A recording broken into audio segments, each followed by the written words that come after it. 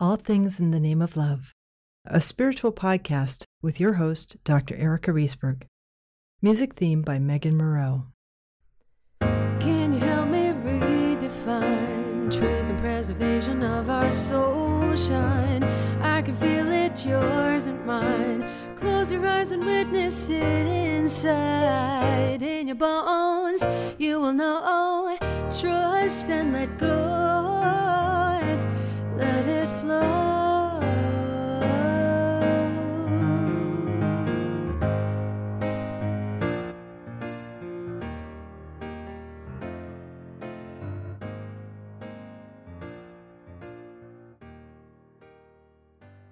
Episode 37, Digging Deep into Your Inner Calling with Sharon Prentice, Ph.D. Soon after completing her graduate studies in psychology, Dr. Sharon Prentice found the world of secular psychology lacking. Her patients needed something more. So she set out to investigate and explore alternative methods in the field of mental health that would incorporate that something special she believed existed in each and every individual soul. Her journey would take her through the great religions of the world, as well as to a discovery of ancient, time-proven alternatives to modern therapeutic models of counseling. She is the author of the best-selling book Becoming Starlight, a shared death journey from darkness to light, which attempts to answer the question, is this all there is? Dr. Prentice can be found in her off time with family, which includes an assortment of furred, feathered, scaled, and finned sentient beings, or sitting on the beach with ocean sounds and sights for company. Her new book is Becoming Starlight, Surviving Grief and Mending the Wounds of Loss. Sharon, it is such an honor to have you on the show. Thank you so much. I am so honored I have the opportunity to talk to you today because you and I have some commonalities, even though this is the first time we've been talking together, about going on that academic quest to find that deeper meaning. And I know my listeners have heard some of my journey, but I want to hear about yours. Well, you know, the what you call the academic quest, I think so many of us do that. You know, we just kind of take our emotions and shove them aside for a little bit because we're like, okay, that's just how we feel.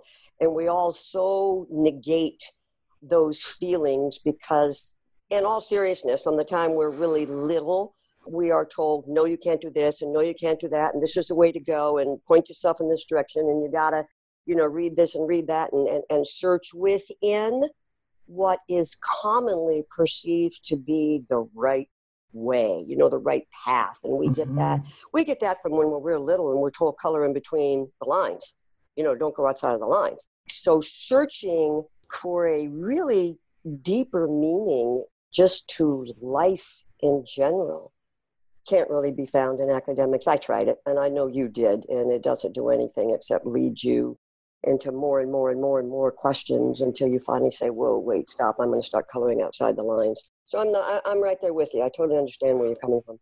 So did you practice psychology before you made this deeper realization? No, I didn't. That all basically came at the same time. If we go back into the things that happened in my life, my whole family, the academic life of my entire family, my dad was a PhD, my mom had her master's, and then my sisters are all, you know, school was very, very important to us. And it was what was very expected of us. So I always knew that college was going to be, you know, in my future. But for me, unlike my sisters, when I first started college, I flunked out. I did. I mean, it was FFF just everywhere. I spent more time at it's a little place called the King's Head Inn across from the college than I ever did in class because my dad chose all my, you know, classes for me. And I just didn't want to be there. Yeah. So then, you know, getting married and all the things that went along with what happened to me in the following years, a lot of death, a lot of grief, and you know, all of that. And that was when my husband died. First it was my daughter that died, and then it was my husband. Wow. And I realized that academia was not where I needed to be. I was in college at the time, but I never really thought of why I was doing this. I wanted to be a psychiatrist, which meant medical school. Mm-hmm. And the only reason I really wanted to go into psychiatry was because one of my professors was about the coolest guy that ever walked the planet. I thought he was great. So I thought, you know what, I'm going to do that. Mm-hmm. But I never really thought about why I wanted to follow that route until my husband died. And all of a sudden I'm realizing, whoa, there's more to this than just what's in the books and what you learn in the labs and all of that, that there's this emotional, personal, soulful, spiritual side to people that has nothing to do with academia at all. And that is when I finally, I had that major aha moment where, whoa, I need to go from strict academia and add some spiritual component to what I was doing. Mm. Make sense? It totally makes sense. Yeah, and that's where I found what I needed, not just for me personally, but for the people that I was dealing with at the time. And then all my future patients, they know what they're going to get when they walk into my office. They know because my reputation precedes me. Well, that's going to be an interesting thing to be in Washington, D.C., because I grew up in Connecticut, and the Puritanism is alive and well. Yes, absolutely. And it's that way here too. When you're on the East Coast, which is where I am, the really cool stuff, from out west does not make its way to us very, very quickly. Right. And most of the psychologists and psychiatrists and counselors that I know of around here are strictly secular. And of course, the government and the states say you can do this and you can do that, but you cannot say this or say that or do this or do that. And most of what you cannot do is in the spiritual vein. I do it anyway, because it doesn't work. It doesn't work without that part. So you're absolutely right. When I say people know what to expect when they come here, I work by referral only. Okay. And the reason I do that is because it is rather shocking to a lot of people when they come to see me, because if they've been to other counselors, whether it's a psychologist or a psychiatrist or whatever these people are going to call themselves, they stay in the secular vein. Mm-hmm. But I absolutely do not believe that you cannot be emotionally, psychologically, physically healthy unless your spiritual life is healthy, because if the spiritual goes down, everything goes down. Mm-hmm. And that is what I address first and foremost. I ask people when they come to see me, one of my first questions is, what brings you to me?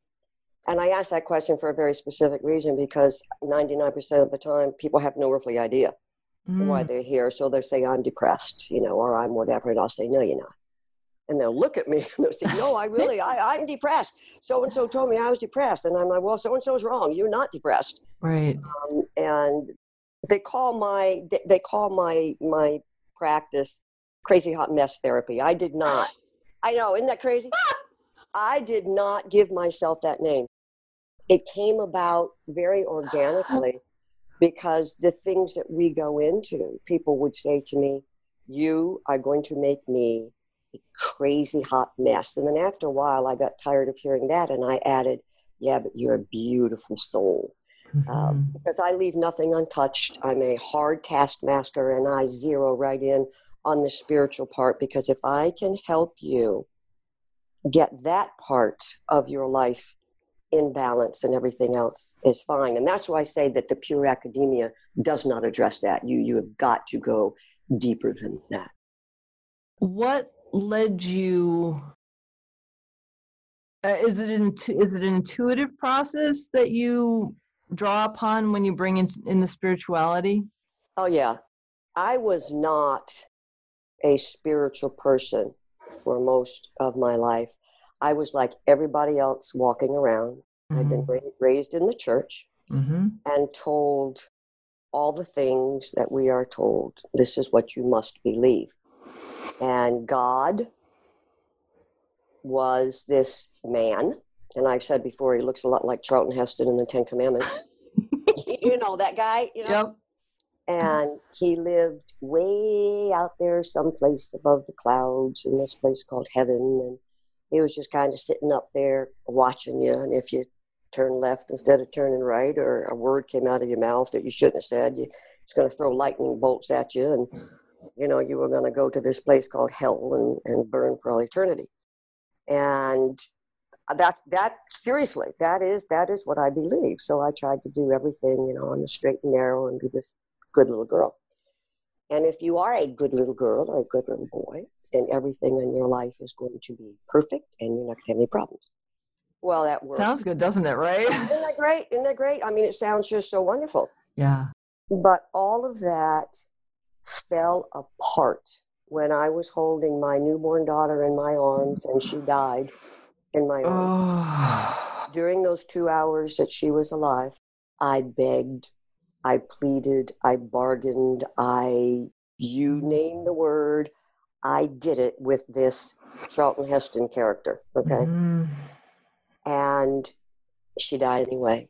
And when she did, everything I have ever believed or thought to be possibly true, none of it made any sense anymore. It just, there was absolutely nothing. And if there was something, then it had to be the most evil force that ever existed since the universe. Yeah. And that just, you know, I walked around for years and years feeling totally abandoned by everything that I had been taught in my entire life. And at the same time, Erica, my husband was getting very, very, very ill. And he was diagnosed with a terminal cancer. And once again, you know, I did not plead and bargain and you know, and beg during this time because I was angry. Okay. Yeah. The only, if you want to call it, spiritual thing about me was that I would be shaking my fist at the heavens. And, you know, if there was a God, believe me, he would have to put, you know, earphones or whatever on to not hear the words that I was spouting out. Yeah.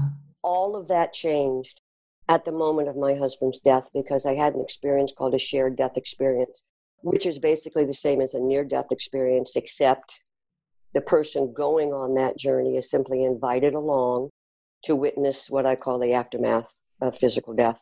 Wow. And that is where I learned, I'm going to say my truth, okay, because everyone has their own version. I know I certainly did.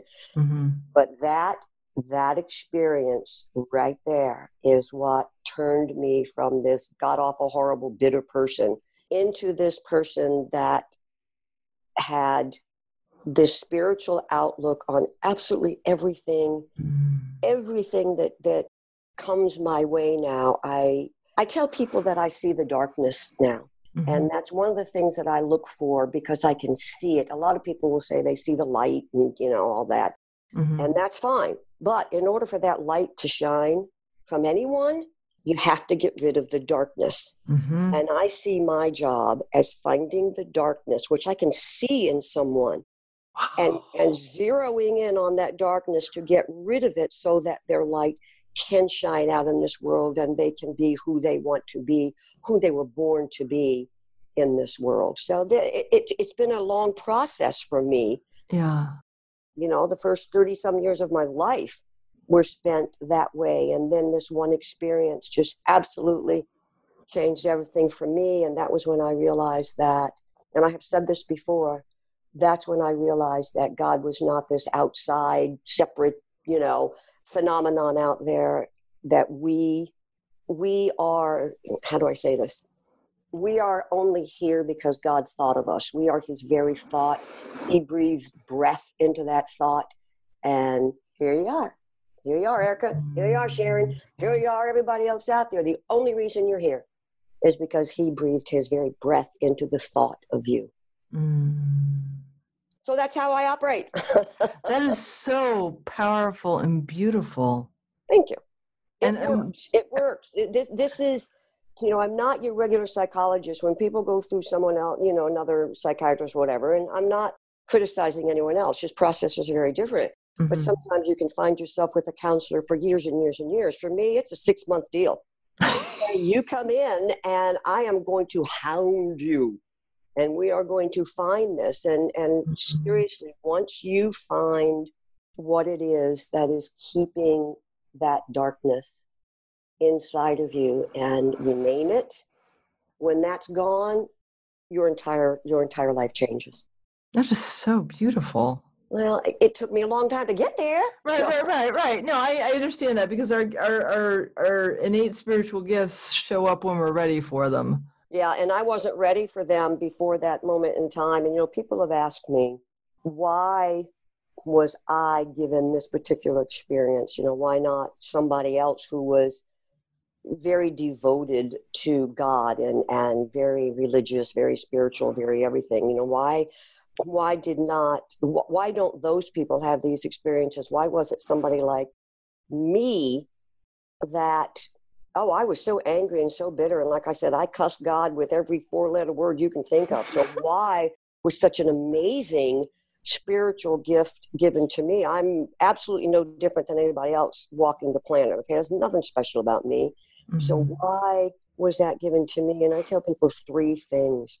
I actually think that my husband's love for me was so great that when he stood in front of God or was in the presence of his creator, he said, you know what, let's throw her a bone or she's not going to survive this. Okay, she's got to see what's going on, because having lost my daughter and then my husband, there was not much left of me. Right. And I think those 2 things, combined with the fact that when he died, the other people in the room have told me that this noise came out of me that they'd never heard before. And I couldn't tell you to this day, what it sounded like. But I've thought about that. And, I've thought at first maybe it was primal scream, that scream that only God can hear. Then I started learning about centering prayer and sacred word. And I've kind of glommed on to the sacred word, because there's a form of meditation where you find, sacred word is this form of meditation where you are actually brought into the very presence of the divine, which is not somewhere out there. Okay, it's in your heart of hearts. It's deep down inside of you. And I think that word brought me to that place, into the very presence of God. And that just changed everything about me and about my entire family and about the people in that room. Changed everything. I haven't had a profound spiritual awakening. I've had a gradual one. And one of the data points for my awareness of my spiritual growth is when my father died, I felt his spirit. I looked at his body and I didn't see him. Right. And then I felt him scattering across the universe. Right. And I knew that he was okay. Yep. You knew he was okay. I tell people all the time that I really don't know anyone who has not had some type of spiritual experience. It's just a matter of degree. That's the whole thing, whether it is the entire near-death experience itself, whether it's the shared death experience, or whether it is like what you had, which is extremely powerful, because the feeling that you had was one that touched that part of you that the mystics call the heart of hearts, okay? Touched that part of you where you knew that your dad was just fine. Yeah. And there's no denying that. There's absolutely no denying that feeling. People say to me, how do you know it's real? And my answer to them is, you just know. Right. You just know. It's such a deep feeling. Yes. That it's inexplicable. It is. Absolutely. And it's not quantifiable. Absolutely. And it's just true. Yep. It's sometimes people are afraid to tell you about their experiences because, others will look at them like, okay, you either you want it so badly because you've just gone through some trauma, some tragedy, or, there's some reasoning for it. Mm-hmm. But they don't understand like what you just said. It is such a powerful thing. There is no quantifying it, and there's actually no explaining it, because it is such a spiritual thing that takes place within your very being. That thought of God that we talked about a little bit earlier. I said you are that thought of God. Every single person you come into contact with is that thought of God, and we are all connected, all one, because we are all His breath. And so when you have these experiences, the explanation for that is within that breath, that is in that thought, that is all of us. It's very real. It's very, very real. I know it is. I have this recent experience where my heart chakra has expanded about 1.5 feet outside of me. Right. And while I recognize it's me, it's more than me. Yes, absolutely. And it's such an amazing feeling to know that this is some non-physical part that is with me, that is caring for me, that is loving me, that is allowing me to be a fuller expression of myself. Right. And if I'd said this to myself 5 years ago, I would like, what are you talking about, woman? But I've had so many experiences where it's some things that my head can't explain. Right. That it's just become a practice to just accept it. Absolutely. You can't. We all question these things that are spiritual in nature. Let me take that. Let me go back on that.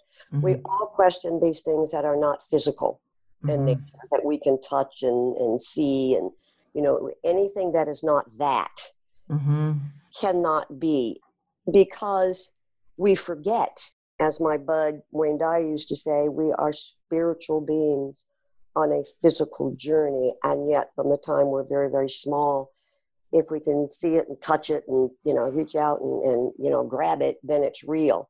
If it's anything beyond that, we can't. We have to justify it somehow. So we make excuses, for what it could possibly be, and those excuses always have to be scientifically or medically or whatever, sound. And if they're not, then people will discount it. We do that to children all the time. And, children are closer to God than anyone I know, because they're little yet, and life hasn't got at them too much yet.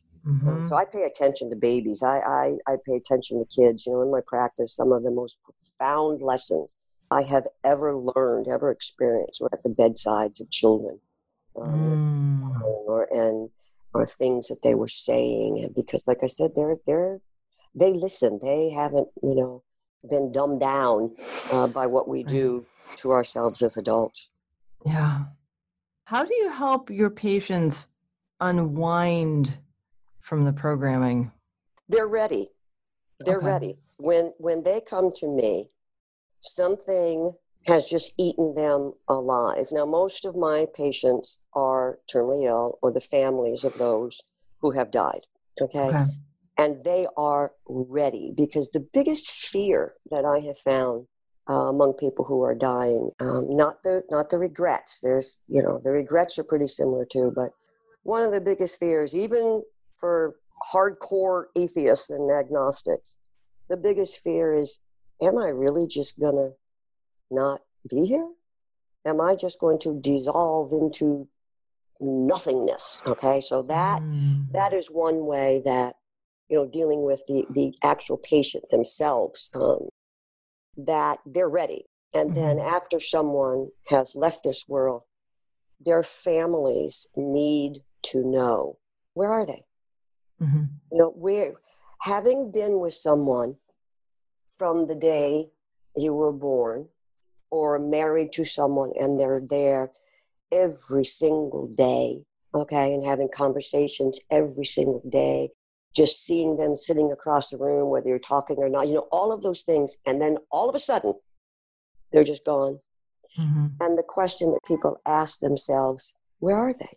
Where where are they? Because, love is such a powerful thing, and it's another one of those spiritual things that you can't say here that this is what it is. You can say what love looks like and how it feels and all of that, but it goes much deeper than that. And when you lose someone, that question is, how can this person just be gone? And so when they come to me, they are ready for something besides just the usual, let's talk about your grief and find closure, which, by the way, closure is the biggest myth that, has ever been born. It does not exist. And when people are told to look for closure, in my view, my opinion, all that does is keep you grounded in the very thing that you're trying to get rid of. So they're pretty ready, and okay. I can see it. And coming back from the experiences that I had, I came back with something I never, ever, ever had before. People call me a mind reader. I know that sounds funny, but people can't lie to me, and that drives them nuts. That's why they say crazy hot mess, because I know when somebody's lying. My family is like, all right, we're not going to lie anymore. We're not even going to try and tell you a tale, because I can see it. I have this really increased intuitive, empathic, I don't know what you want to call it. I know it sounds very, very weird. No, not on my show. There we go. Okay. So after these experiences, there's some type of holdover, you know what I mean? That you bring back with you. Because I never had any of this before the experiences that I had. Never. Ah, so fascinating. Well, I would not wish this on anyone. I work a lot with people who have lost children. And there aren't even any words for someone. This has to be a totally spiritual, soulful thing with people who have lost children. And a lot of times people will say, other counselors will say, well, we're going to find closure, or they would want you to go on, or these types of things. But, losing a child is one of those things that you never really get over. When you lose a husband, you're a widow. You lose a wife, you're a widower. You lose your parents, you're an orphan. What are you when you lose a child? Yeah, we don't have the word for it. There's no label that has ever been invented in any language anywhere in the universe to, label someone who has lost a child, because it is unimaginably painful. Yeah. And so getting to those people to see what's out there, that does help. It helped me and just about everybody that I have worked with who have lost a child. They are looking for the answer, not just to the why does this happen, which of course no one has an answer for, but knowing that their child has not just disappeared, and that it gives them permission. And that's a good word right there. It gives people permission to realize that their child is alive and well and is still with them, maybe not in this physical sense. I wrote something for this group called Compassionate Friends. They wanted me to write on some aspect of child loss. And I actually wrote a poem, and it's titled In My Dreams, because it starts out, we meet in my dreams, she and I never want to wake. That's how, it starts, because people will say, are my dreams real? And I'm like, of course they are. We're energy, we're spirit, and who's to say how spirit and how energy wants to manifest itself in this world? We know so little about the brain and its functioning.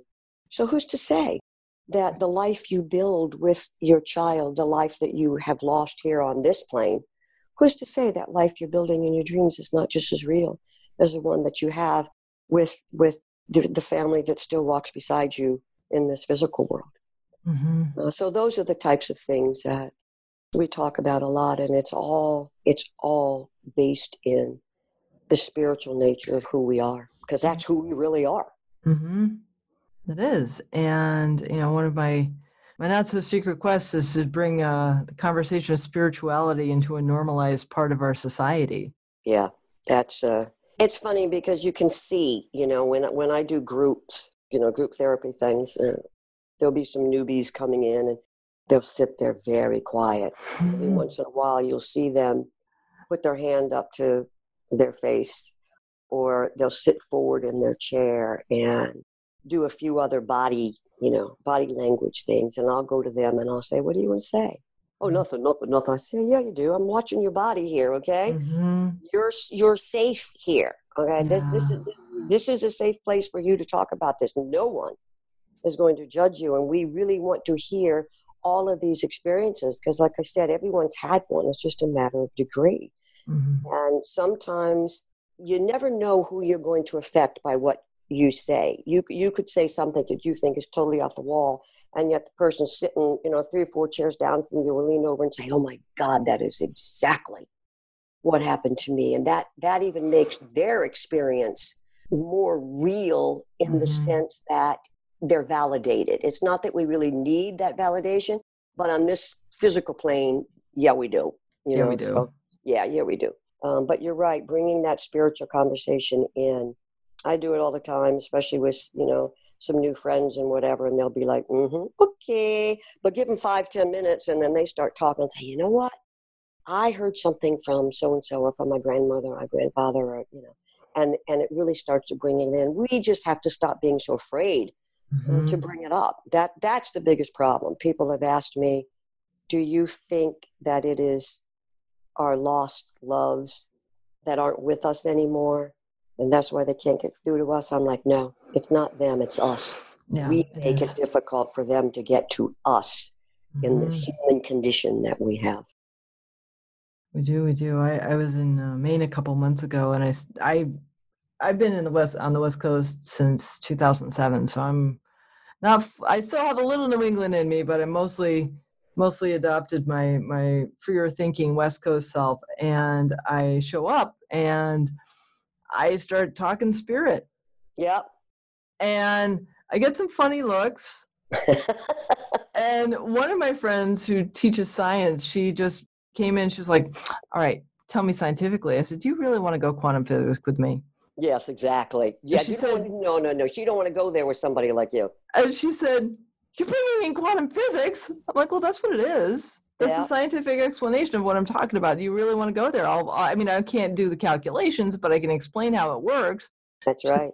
"Oh, I can't believe you're bringing in quantum physics." Exactly. I mean, do you find, Erica, you're out there on the West Coast, and I'm still stuck here on the East Coast. I come out to you guys a lot, though. I go out to LA and San Diego a lot. But nice. Do you find that more and more and more people are becoming, I'm going to use the word awakened, as much as I hate that word, are becoming more open and more awakened to the fact that something is going on across the entire globe spiritually? Are you finding that a lot? Well, I live in a bit of a bubble. Okay. So yes, I do. I'm like, I know more people, even people that I don't think are particularly spiritual, they'll lean more into spirituality because they feel it. Right. And they know something. There's a shift. There's a massive shift going on right now where we see this. Yes.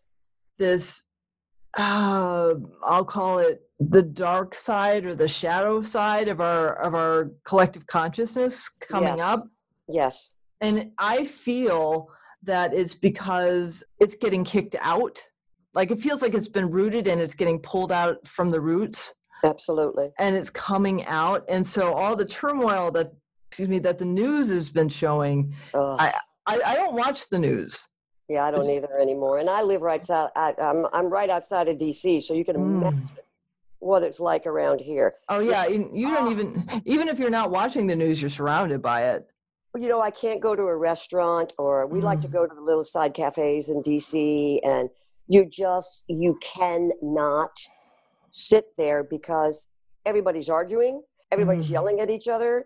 Everybody's like debating all of these things, and I want to stand up and just scream, just stop it, because what's going on, it's just got to stop. And I don't care whether you're liberal or conservative or what you are. When you stop and you look at what you're doing, not just to everybody else, but what you're doing to yourself, the negativity that you're bringing into your own life. This is, this is just horrible. And I think you're right that all of this negativity, what you call the dark side, or all of this stuff it's a bubble that is about ready to burst, because people have had enough of it. And when it bursts, then they're going to have to start looking at what's left. And then you got them spiritually, because that's the only place that they can go. Yeah. And that's when the healing is going to take place, because that's, when you stop paying attention to the distractions and the addictions, all you have is to go within. Absolutely. Absolutely. And it's really heart-wrenching when you see someone go within and they find nothing. Right. That is the saddest thing in the world. And by nothing, I mean no answers to the questions that really have been there for their whole lives. Because to get rid of the distractions, as you call them, good word, when all the distractions are gone, what's left, And that's when people start whoa, wait, I gotta do something. And that's when the spiritual nature of all life comes out, and you can get in there and start help them answer their own questions. I have people from all religions and no religion. And people say, well, how can you do that? Very easily, because we are all that same breath of God. It just depends on, where you were born and what your family tradition is as to what you believe. But once those beliefs start to, hit the road, we're all exactly the same. Yeah. Because all the beliefs are habits. Yeah, they are. And there is so much in common. After my husband died, I started searching everywhere, far and wide, number one, to find out what in the world that happened to me. And that's when I found Dr. Moody. And then I went to, oh my gosh, I sat with monks, and I sat with priests, and I sat with evangelical preachers, and I sat with scientists and medical personnel, and you name it, everybody trying to figure all of this out. I went through every religion you can think of, and the similarities that I found among all of these are much greater than their differences. But that's why it makes it easier for me, because I will have I will have some pastoral counselors and spiritual counselors call me and say, hey, I've just got this agnostic that came in asking questions. Can we send them to you? Yeah. And I've got these Hindus or Muslims or evangelicals. Can I send them to you? Yeah. I do groups with all of these people together, and they get loud at times. I bet. But it always ends up with people's mouths just gaping, saying, oh, that's in my Bible. Oh, that's in my Quran. Oh, that's in our ancient writings. It's all there. Like I said, it's just a matter of degree for everything. I did a healing a few months ago. I run a community garden, and one of my friends does body talk as a modality. And one of my gardeners is a transgender Native American. And she came to the garden. She didn't know why. And I invited her to this blessing and the healing of the wounded masculine on the planet. And she was swaying because she felt the energy so deeply. And we got done, and she said, why did we separate ourselves? I would have never been exposed to this if you hadn't invited me, Erica. And I know my Native American practices would contribute to this too. We could just heal each other with everything we know. Yeah, exactly. Exactly. Well, Erica, what we don't know, we fear. What is alien to us, we fear, and we keep it at bay. I mean, we really do. And, I'm asked a question all the time if you go biblically, okay? And I'm Christian. And if you go biblically, there's the one verse in there, and I'm not going to quote it exactly because I couldn't quote scripture if my life depended on it. But that one in there that says, I am the way, the truth, and the life. Okay, that one talking about Jesus. I had a conversation with Rabbi Rami, Spirituality and Health magazine, and I love the man. He's one of the most brilliant spiritual teachers I've ever talked to. And he says, now wait a second. It's in the way you say that. Have you ever read the I Am Chronicles, Erica? Mm-hmm. Okay. There is that huge, collective movement out there, the I Ams, which is what I was talking about earlier with I am that, I am the breath, I am everything. And if you read that scripture, I am the way, the truth, and the life, that Jesus said, if you read it just a little bit differently, I am the way, the truth, and the life. The great I am. What's the great I am? It's God. It's creation, right? And whenever we say I am, that's an expression of the Creator. Yes, it is. And ever since he told me that, I was like, whoa, why hadn't I heard that before? Yeah. I found that so profound. And one of my very good friends is a priest. And I called him immediately. He's an Augustinian. And, St. Augustine wrote about all of these types of near-death experiences. And, you go to St. Teresa and all that. And I told him about it. And there was silence for a minute. And I didn't know whether to expect, debate or him telling me I was nuts or whatever. And he said, I thought you already knew that. I know, really. I'm like, really? It was so funny. I just cracked up laughing, and so did he. He's like, I thought you already knew that. I'm like, no, somebody should have told me that. Right. I should have figured that out for myself. But well, I think it's just one of those things that everybody would assume that someone is taught because, but it's not. Like, you read it in the Bible, and I grew up at a Christian church too, and I heard that. I was like, okay, so that's what he is. What's the thing about I am? I don't get it. Yeah, and I would tell people when they asked me that question, I would say, I am not wise enough, nor am I going to give you an answer just to make it sound like I am wise enough, because no matter what answer I gave you, it wouldn't work. And so I've always said things like, well, you know what? I'm sure God has a plan. Okay, and I was not privy to his plan. He didn't feel the need to share with me the way he has set up the entire universe. Yeah. So I was just always confounded by that particular phrase. And I do believe that Jesus was the Christ. And, I said it that way for a very specific reason. Jesus was the Christ. Mm-hmm. And I really do believe that. And so when I started looking at that passage, I am the way, the truth, and the life, coming out of Jesus's mouth, he was talking about God. Now, of course, we could get into the conversation about Jesus's divinity and man, physical manhood, and whether Jesus was God. That's a whole other conversation. Yeah. So just taking it from Rabbi Rami's, what he said, and then what my friend said, that has really, I've thought about that now continuously. And I've talked to so many people about it because that created an entire new perception for me of the way to look at certain things. And I'm just a constant learner, not to get more initials behind my name, but to get more understanding in my soul. You know what I'm saying? Oh, I know exactly what you mean. Yeah. I'm done with classes. Me too. Every once in a while, I still get all these things from universities. Oh, come do this and do that. I'm like, oh, that looks really cool. Yeah, no. The thought I can't even sign up for yoga. No, I know. Oh, that's so funny. I know. I've thought about adding Reiki, but then I thought, oh Lord, the thought of going and having to learn, some other skill. I'm like, no.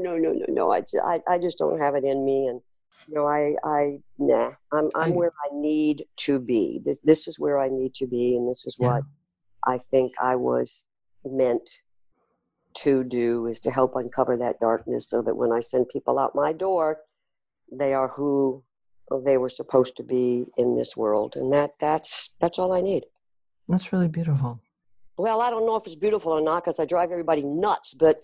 Well, you drive them nuts because you're helping them face their truth. Yeah, and a lot of people don't want to do that because it's the hardest thing you'll ever do. I do tell the people who come to me that I'm going to make them work. And this is the hardest, this is the most difficult work they will ever do in their lives, to look inside and uncover what I call the underside of the soul, because that's where this stuff lives. That'll keep you down in the muck, so uncovering that and getting that out. And the funny thing is, a lot of times when people actually do that, they start laughing and they're like, that wasn't anywhere near as bad as I thought it was going to be. Uncovering, we have a habit of overthinking everything, and we think that looking in there and digging this stuff out is just going to kill us. And a lot of times what people think is, why was I so afraid of that? I have a practice through my Body Talk mentor called Inner Child to Wholeness. And I was born with a dislocated hip, and so I was in traction for the first 6 months of my life, and a lot of trauma has come from that. Yeah, I can imagine. And one of the things I came across very recently was disassociation. Okay.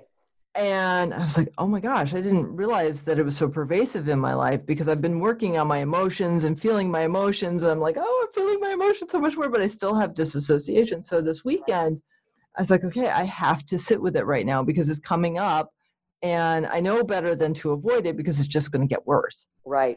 So I sit with myself, and I actually feel myself turning into that infant self. Yeah. And I fully allow myself to feel the trauma that caused me to become disassociated. Yeah.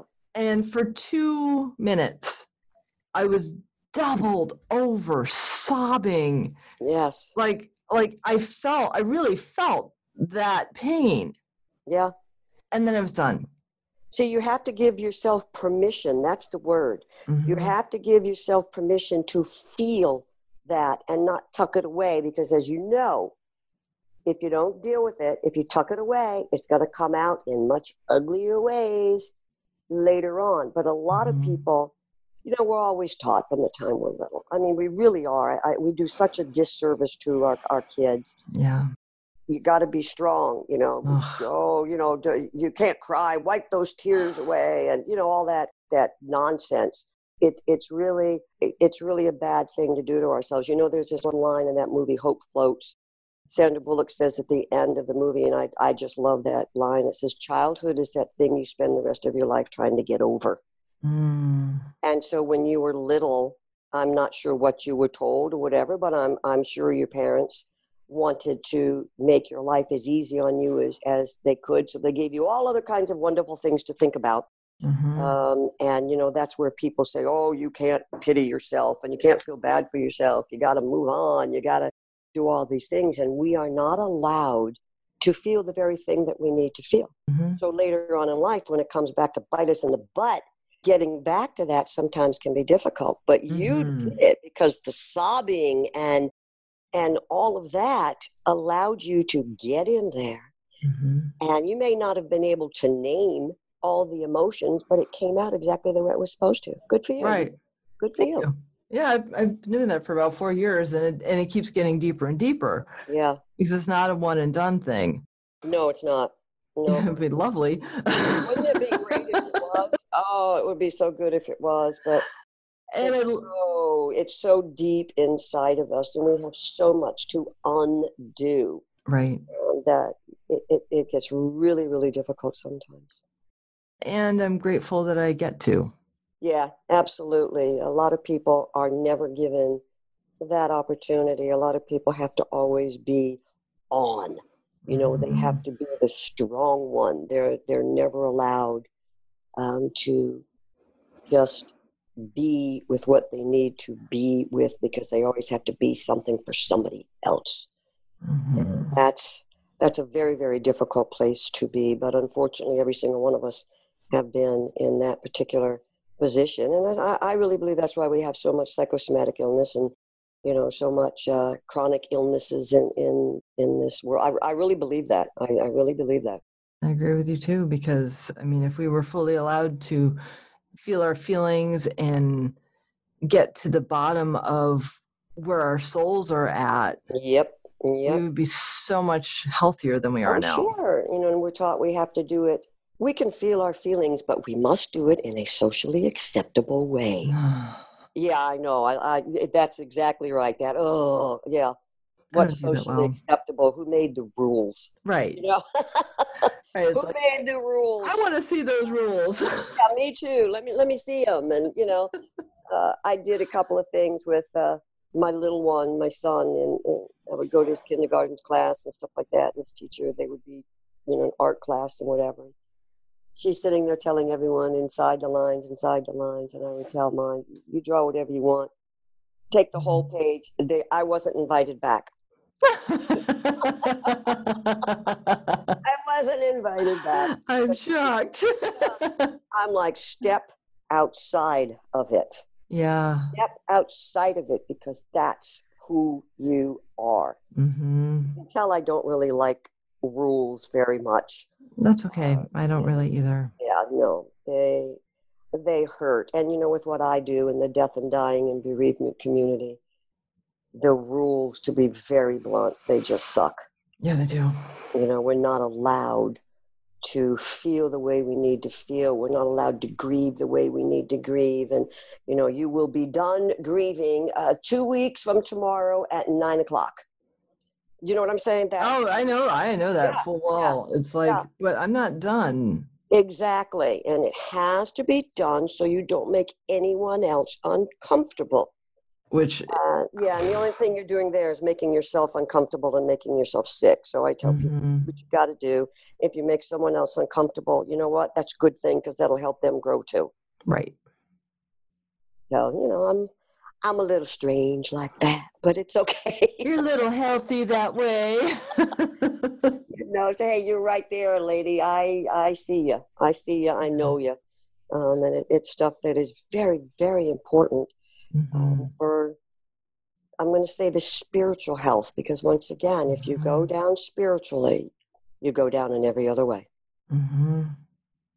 Oh, my darling, it is such an honor to have you on the show. I'm so grateful for this conversation. And I have one more question. Yes, ma'am. How can people find you? They can if they want to find me, they can find me. I'm all over the place. You can go to my website, SharonPrentice.com. You can go to Instagram, which is Sharon Prentice PhD. Which is how I found you.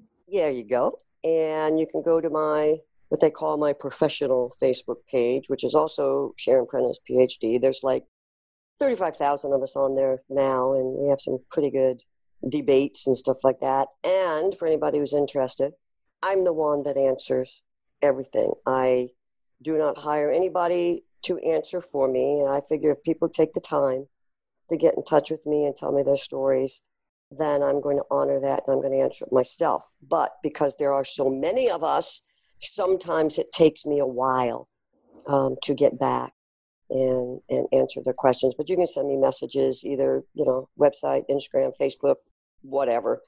I'm actually pretty easy to find. Thank you so much for the work you do in this world. Well, thank you, Erica. There's a bunch of us out there that do it. You just gotta ask for what you're looking for, and you can find it. You can find it. More and more and more people are basing their practices on the spiritual part of who we are. So I think psychology, the practice of psychotherapy, is changing tremendously, just like medical is changing from purely Western into more integrative alternative forms. We're catching up. We're catching up. Good. Yep. Oh, well, thank you so much. Well, this was fun. Thank you. Let's do it again. We got a lot more to talk about. Yes, we do. The action item of the week is to feel into that idea that you are a breath of God. Think about the context of I am that Sharon spoke of, and be more mindful of how you use that, knowing that you are a divine expression. Until next time, I bid you the highest peace, love, and prosperity. Namaste. Can you help me redefine truth and preservation of our soul shine. I can feel it, yours and mine.